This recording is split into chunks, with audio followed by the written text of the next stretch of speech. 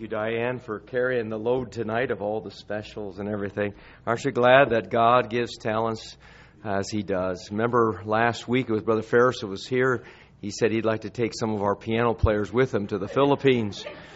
And I am very thankful for the skilled musicians that we have here. And you know, as Darlene sang and Debbie's song, it reminds us of the greatness and the power of God, and we need to keep our eyes on that. And I know there's a lot of talk going around today about what the Supreme Court decision is going to make and happen on churches and things like that. God is on the throne. Remember that. Amen to that? And we need to walk around as that is the case, and because that is the case. We have a God who's greater than we could ever imagine, and I'm glad He's with us. And He's on our side. Amen. And we're on His side. Aren't you glad you're on the right side? And the war has already, we've run, you know, they say that in the first 2 chapters of the Bible, you don't see Satan. And guess what? In the last 2 chapters, you don't see Satan in the Bible because he's already defeated. Praise God for that. Well, tonight we have one of our own preaching for us this evening. I tell you, I've enjoyed just ministering together with Josh and I. We had opportunity not only to start a few years ago in Bible study, but also to go through class together. And he's taken FBI, which is a wonderful class. And then he and I have a Bible study and a prayer time on Mondays at the workout center. Doesn't it look like we work out? Yeah. And just so thrilled to have one of our young men be able to give you the Word of God tonight. So, Josh, you come on and give to us as God lays on your heart. I asked Josh, he'd give his testimony. He says, you know, Pastor, God's laying on my heart something else. So one of these days, you've got to give your testimony, though, okay? All right. Well, it's a pleasure to be up here tonight. And I'm excited to be able to share a few things with you that have really been important in my life. You see, I'm not going to be sharing, like Pastor said, my testimony with you this evening. But what I will be sharing with you is something that's been very crucial to my personal testimony and to coming to know Jesus Christ as my Savior. You see, my history is just riddled with skepticism. I was raised in this very liberal, skeptic-minded world that teaches you that things like the supernatural and God just frankly don't exist. And when you grow up being bombarded with this, you really kind of get a little jaded towards those who believe that that's true. And so I never thought in a million years the Bible was true. But anyway, we're not going to get into my testimony tonight. What I do want to share with you tonight is reasons to believe that the Bible is true. And we have numerous reasons to believe this. But one thing I can tell you with certainty is that if it wasn't for this study, for what I'm going to share with you this evening, I certainly would not be up here in front of you this evening. I probably would not be back in that sound booth or even in any of these pews.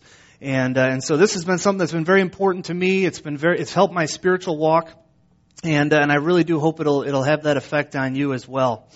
It's my prayer that this will help you maybe to talk to a skeptic in your life, or maybe if you have doubts. I mean, we all have doubts. Let's face it, we all do, if we're honest with ourselves. And so I hope that this will just kind of dig deep and give you some reasons to believe that the Bible is absolutely true. And so you're going to find that my message this evening is suspiciously absent of biblical verses. And for those of you that are going to be watching and paying attention to this, I want you to know that this isn't by accident. This is actually on purpose.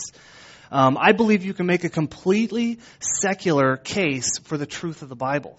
And that's what I plan on doing for you this evening. But I am going to start with a Bible verse.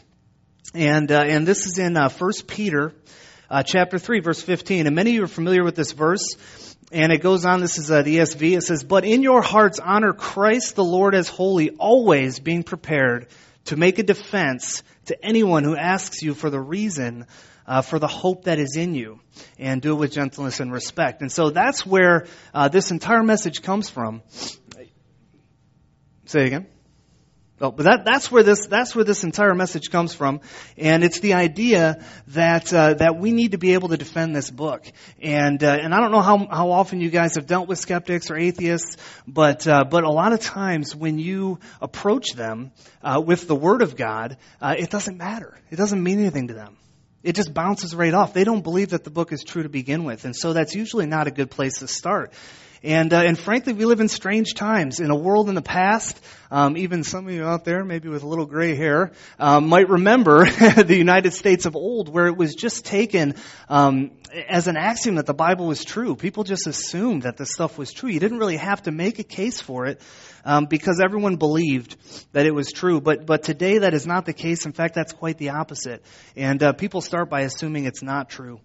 But I'm going to dive right into this message here. I got 14 pages of notes, and I promised Pastor I'd have you guys out of here by 9. So I do. So I'm just going to get right into this thing here. When it comes to the Bible, people, scholars, lay people, your neighbor, your teacher, these people generally tend to approach it with a skepticism that they will not approach other books, other ancient books and writings. And they generally assume that it's guilty until proven innocent. It's assumed that what is in here is not true until you can prove to them that it is. And what you'll find that's interesting about this is they generally don't do this with other ancient documents. They generally tend to assume that these other ancient documents are true until those things are proven otherwise. And so, but even in this framework, even within this faulty framework, we can prove that the Bible is absolutely true. But one thing that we need to be wary of is that this attack on the Bible has been so successful that there are actually individual Christians and entire denominations and congregations that do not believe the Word of God is 100% true. And this is a catastrophe. This is a big problem. And that's just another motivation as to why I want to be with you here tonight and share this with you. And so the question is the Bible true? That's what we're looking at. And the answer is yes. And not only can we verify that much of the Bible is true, even with extra biblical sources, but we must. It's not just that we can, but we must. There's a quote from C.S. Lewis here, and I'm going to paraphrase it a little bit, but it says, "It's not whether or not you will defend the Bible well." It's not whether or not you will defend the Bible, but whether or not you will defend it well. You're going to be defending the Bible in your day-to-day activities, in the way you carry yourself, in your integrity. And if you ever witness to somebody, you're going to have to make a case that this book is true. And so it's not a matter of if, it's a matter of how well you will do this. And the entire Christian faith lives or dies with this Bible. And so we must defend it. And so, if someone were to ask you, why do you believe that the Bible is true? If someone were to say, this is just a fairy tale book written by ancient people with ancient understanding, why do you believe this junk? How would you respond to something like this. And this is a question we all need to be asking ourselves. And, many accuse Christians. They don't quite understand, but they just assume Christians are blind leapers, that we're anti-facts, that we're anti-science, that our heads are in the sand. Proverbially, we just believe this book is true without any evidence at all, and nothing could be further from the truth. And a big part of what I want to give to you today is show you that we're not taking a giant blind leap of faith here. We're taking a small calculated step. And there's a big difference between the two. But keep in mind, one thing I always like to preface this with is keep in mind that a lot of people that you're going to be sharing the gospel with and that you're going to be witnessing to are going to approach you with these kind of insults. And many of them they don't have really the idea of trying to discover the truth. Their whole goal is to insult you. And you need to be inquisitive of that. You need to understand that and not engage further in that. That will not give you good fruit. And so there's no point in really going down that road. But to be frank here, if the only thing you have as the foundation for the Word of God is a feeling or an experience you had, and I don't want to belittle those, and those of us who have accepted the Lord Jesus Christ as our Savior, we've all had a personal encounter with God. And your anecdotal testimony is so crucially important to how you understand this truth. But let's face it, Hindus, Mormons, Buddhists, Muslims, they have feelings too. They feel that their religion is true too. So we need to go beyond our feelings. We need to get into some cold hard facts here. And so we're going to approach several different areas, from science to archaeology to textual criticism. We're going to kind of get a little deep here, and I'll try to go quick. My time's already gone. The first thing we want to start with is science. And the reason why I like to start here is because from the very first pages of the Bible, you'll all the time hear people tell you that this proves that the Bible's not true. And nothing could be further from the truth on this. When it comes to creation, there's been some very key 20th century discoveries in science that, though they don't always interpret these to mean that the Bible is true, we can very easily draw out of this. And one of the biggest ones is that the universe had a distinct beginning. There was a time where there was no universe, and now there is. And and the reason why this is so important, many of you are familiar with the Big Bang Theory, I'm sure, and we're not going to get into dissecting that and the issues with that theory. There are many. But the point is that for all of human history that we know of, people generally just took it on assumption that matter is eternal, the universe is eternal, all of this stuff has always been here, and they never even bothered to think any further than that. And as we know, that's not the story of the Bible. The story of the Bible is that God is eternal, and He created this universe. And so those two ideas have been at combat with each other for nearly all of human history. And it's only really as recent as the 20th century that we had the instruments capable to really look out into the cosmos. And scientists, due to these laws of physics and these ideas that matter, things that are made up of matter are contingent beings, and these things cannot exist forever. And we know this is true due to some fundamental laws of physics. And so what they've determined is that the universe had a distinct beginning. And that's very that's kind of confirmed a truth that has been in this book for all of human history. And think about how amazing that is. For so long, and to see the implications of this, even Einstein himself at first was reluctant to accept the Big Bang Theory. He said, your math is good, but you have abominable conclusions. Because what it meant was the universe had to have a beginning. There had to be a moment where the universe was created, which means the universe must have a creator. And so we can very easily see that just in the basics of physics and cosmology. The next section is the informational content in the DNA, another huge discovery of the 20th century. It turns out embedded inside of your cells is an enormous book. Literally millions and millions of pages, if we're going to make this thing analogous to a book, chock full of information on how to build a Pastor Kamensky. And they did okay.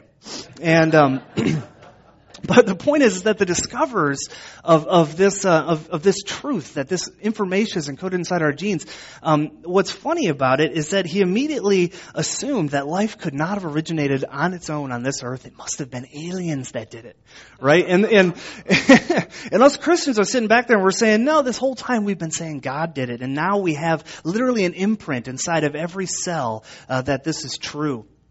And it's really, the only real way to explain this is in light of a designer. There are people working night and day to try to find ways experimentally to explain this absent a designer, and they have not been successful thus far. Another big crucial area of the Bible is Noah's flood. And one thing a lot of people find interesting is that, and they usually don't know this beforehand, but that the majority of the earth, in fact, just about all of North America, is covered with flood sediments that are undoubtedly laid down by water, riddled full of fossils. And I don't know how many of you are backdoorsmen, but generally speaking, if you've ever came across an animal that might have happened to have died, and then you come back to it maybe the next day or 2 days later, it's just about completely decomposed. It does not take very long for an entire animal to decompose into nothing. And so in order for an animal to become a fossil, it must be buried very quickly. And generally, we only find fossils in sediment laid down by water.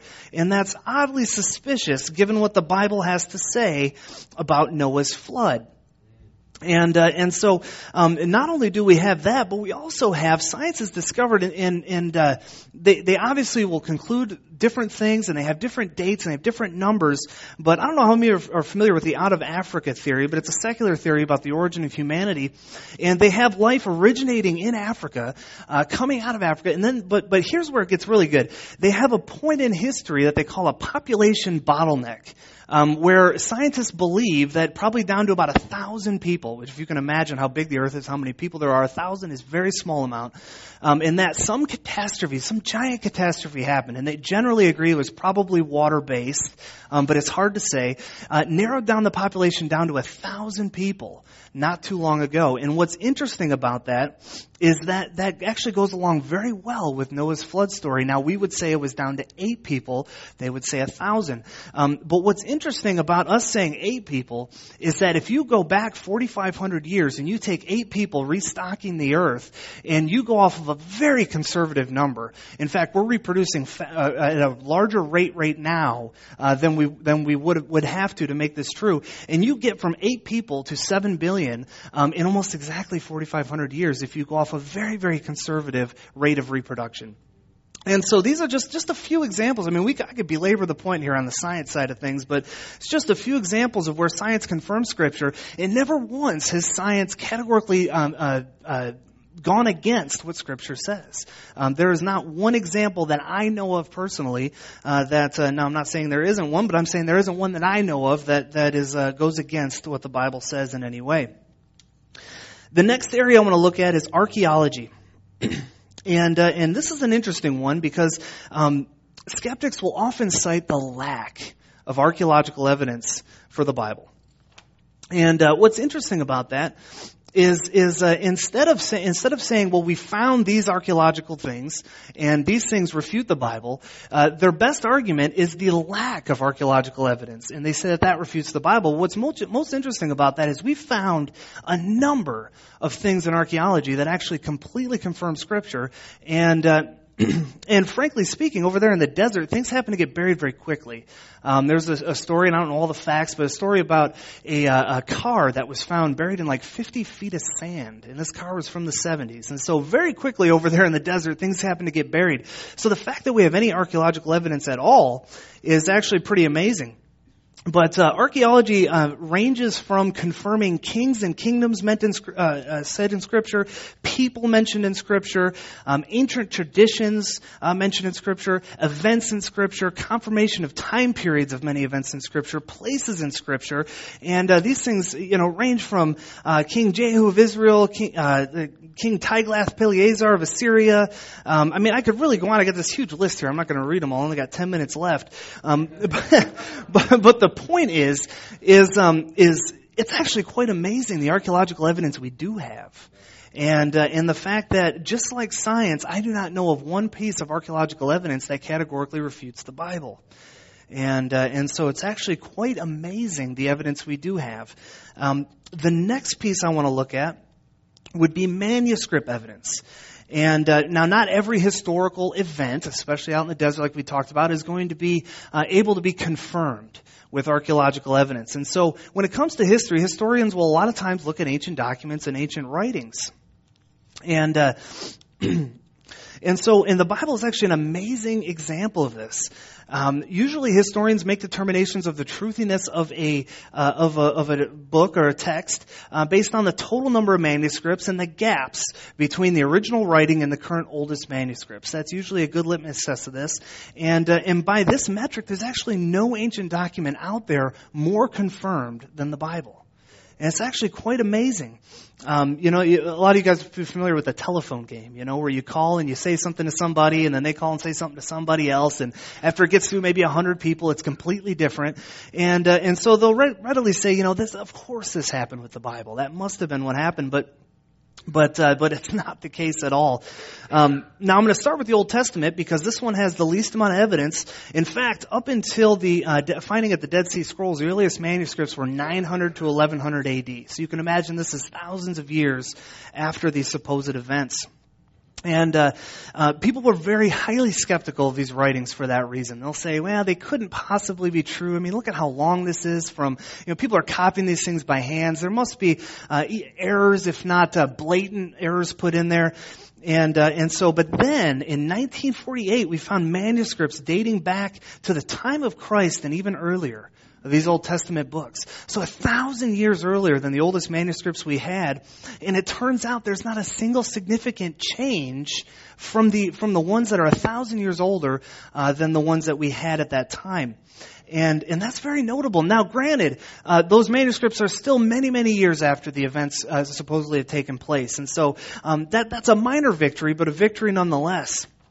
But then we get to the New Testament, and there's really no parallel here with the New Testament and what happened with Jesus Christ around the 1st century AD. We have about 24,000 partial or full copies of New Testament manuscripts ranging from just 100 years after the event up to about 1,500 years after. And numerous writings, from within 100 years after Christ. And now when we compare this to other ancient documents, just got a few here that I want to look at. Plato, you guys are probably pretty familiar with Plato. He lived BC 420 to 350. That's before Christ. The oldest copy that we have of his writings is 1,200 years after he wrote them. Caesar from BC 100 to 40, the oldest copy about 1,000 years after he had written, or after he had lived. Aristotle, BC 380 to 320, the oldest copy we have is 1,400 years after he wrote. Tacitus, I think I'm saying that right. The Roman historian, AD 100, the oldest copy 1,000 years after he wrote. And then Homer's Iliad, who wrote about 900 BC.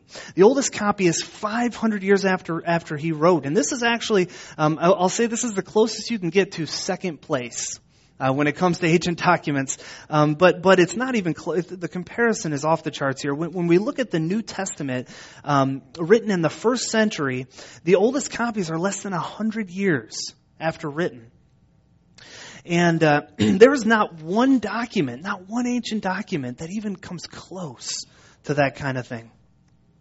And so we can know, we can have a really good idea that what Jesus records in the New Testament is absolutely true. But again, back to the telephone game. You say, these changes must have taken place. 24,000 manuscripts, they've got to be riddled with errors, There's got to be these ones that say this and those ones that say that. And so it couldn't possibly all be true. Well, there's a brand of study called textual criticism that looks at exactly this. And what it tries to do is compare, say, the oldest manuscripts to the new manuscripts, and it compares them all to each other to see if there are notable differences there. And like I said, a lot of times people assume those differences are there, but when we look at them, especially with the New Testament texts, we find that they are nearly 100% accurate. Now let that sink in for a minute. Think about that. 24,000 manuscripts over a period of, 1,500 years. And there's not a single error, doctrinal error, in any of these manuscripts. They're literally 99.5% textually pure, according to this study. And we're talking people who are not even Christians who are looking at these. And the differences are things like, instead of Christ Jesus, it would say Jesus Christ. Or maybe a spelling error, or maybe missing the word and or the, or just really basic things like this. And so we can, that alone should be enough to stop the boat. right there. Honestly, skepticism about the New Testament text, it's really completely uncalled for, given the evidence that we actually have. The next section here, and I'm getting even lower on time here, would be Jesus Christ's resurrection. And the reason why I love this proof here is because Jesus Christ's resurrection, the whole gospel hinges on the resurrection. Literally the whole gospel. And I got to jump ahead here. 1 Corinthians 15:14, Paul says, "And if Christ has not been raised, then our preaching is in vain and your faith is in vain." Literally the whole faith of Christianity relies on the resurrection of Jesus Christ.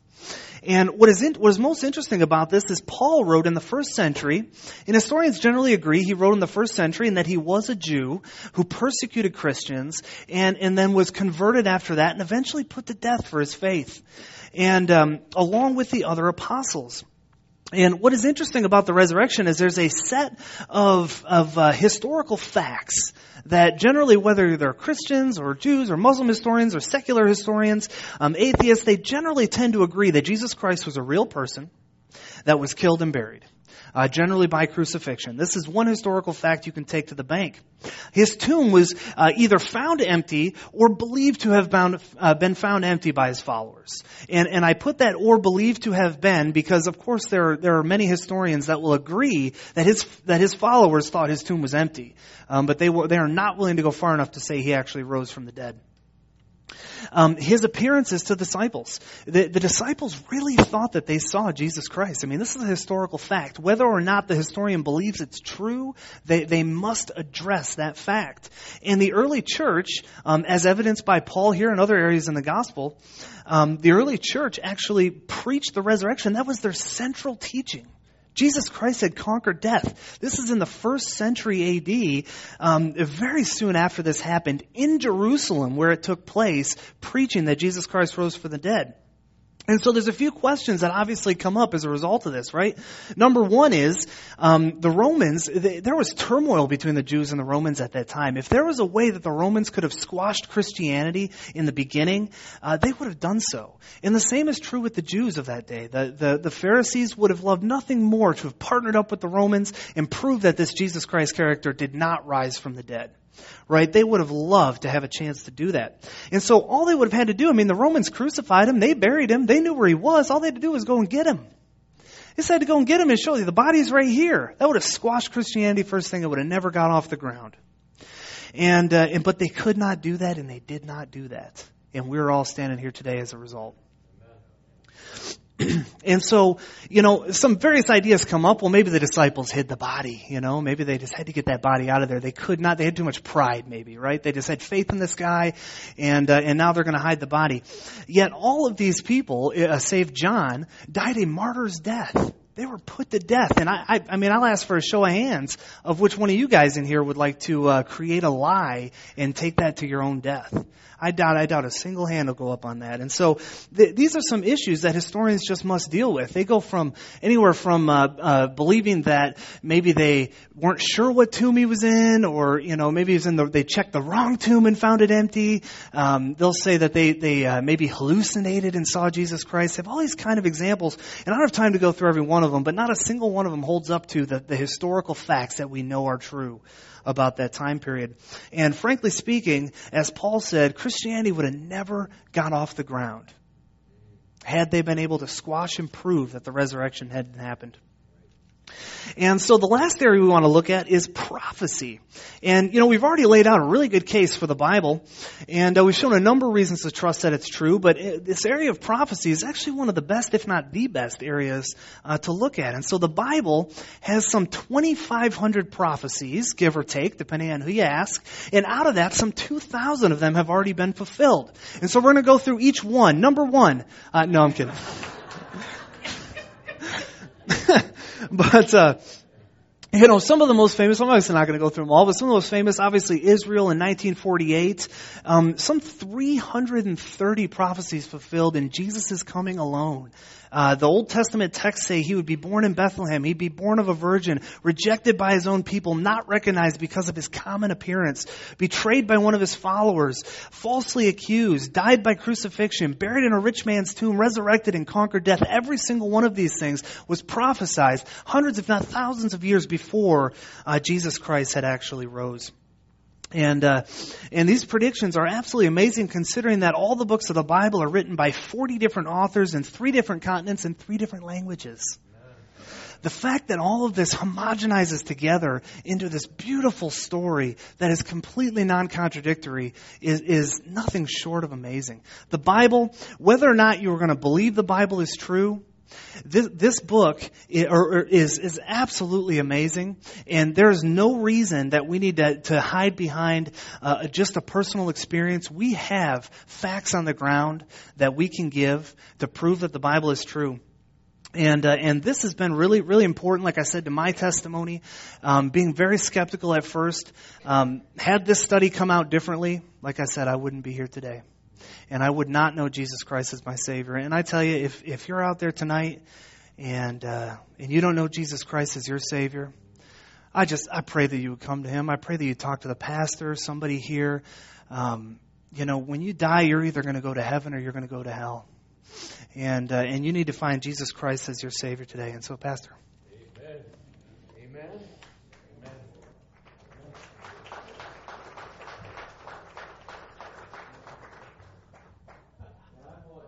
That Victory in Jesus fast. Now, I want to tell you something. I met with Josh when he first started coming to church here, and I can tell you how skeptical he was. To his credit, he went out and did that study because he wanted to know whether it was true or not, and that's what he found. If people would be honest in their search for truth, they would discover the reality that the Bible is true. But you are hearing people parrot the other responses that they've heard and just say, oh, it's just a book written by man. I'm going to tell you something. You all know how true it is. Amen to that? And yet we find and discover so many people are willing to cast away their eternal security in Christ because they reject God's Word. You know, people don't want to accept God's Word. And you know why they don't want to accept God's Word? They like their sin. You mark it down. People don't want change. And they stand up boldly and strut their stuff. The Bible says one day every knee will bow and every tongue will confess that Jesus Christ is Lord. Aren't you glad you know Him? Well, now we're going to give you a test on everything you heard tonight, and you cannot leave unless you pass the test. No, I'm kidding you. There's some marvelous things that were brought out tonight that you need to ponder, and especially on the idea of prophecy. You know, I look at people and I shake my head when they're talking. I don't back down when people try to discount God's Word. I look at them square in the eyes and ask them, really, have you ever considered these things that were presented tonight? And boy, praise the Lord. Why don't we sing a closing song? And if you don't know the Lord, as Josh said, man, you need to come to know Him. He's a great God, and I tell you what, yes, He does reveal in our hearts. We all know, we're all sitting there, we know the Bible's true.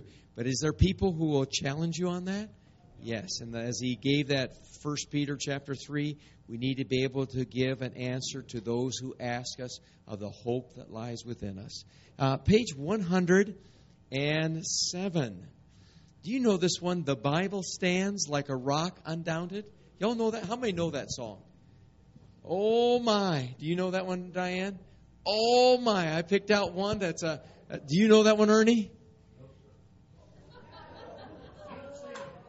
I'll tell you what. Can you try it or not? Let's try it. I mean, this is a great song. The Bible stands like a rock undoubted mid the raging storm of time. Okay, we'll try it one more time. The Bible stands like a rock undoubted mid the raging storms of time. You know, maybe I don't even know it. Amen to that. Well, let's just read the words, all right? How does that sound? It is a different tune. Yeah, there you go. Does the chorus go, the Bible stands?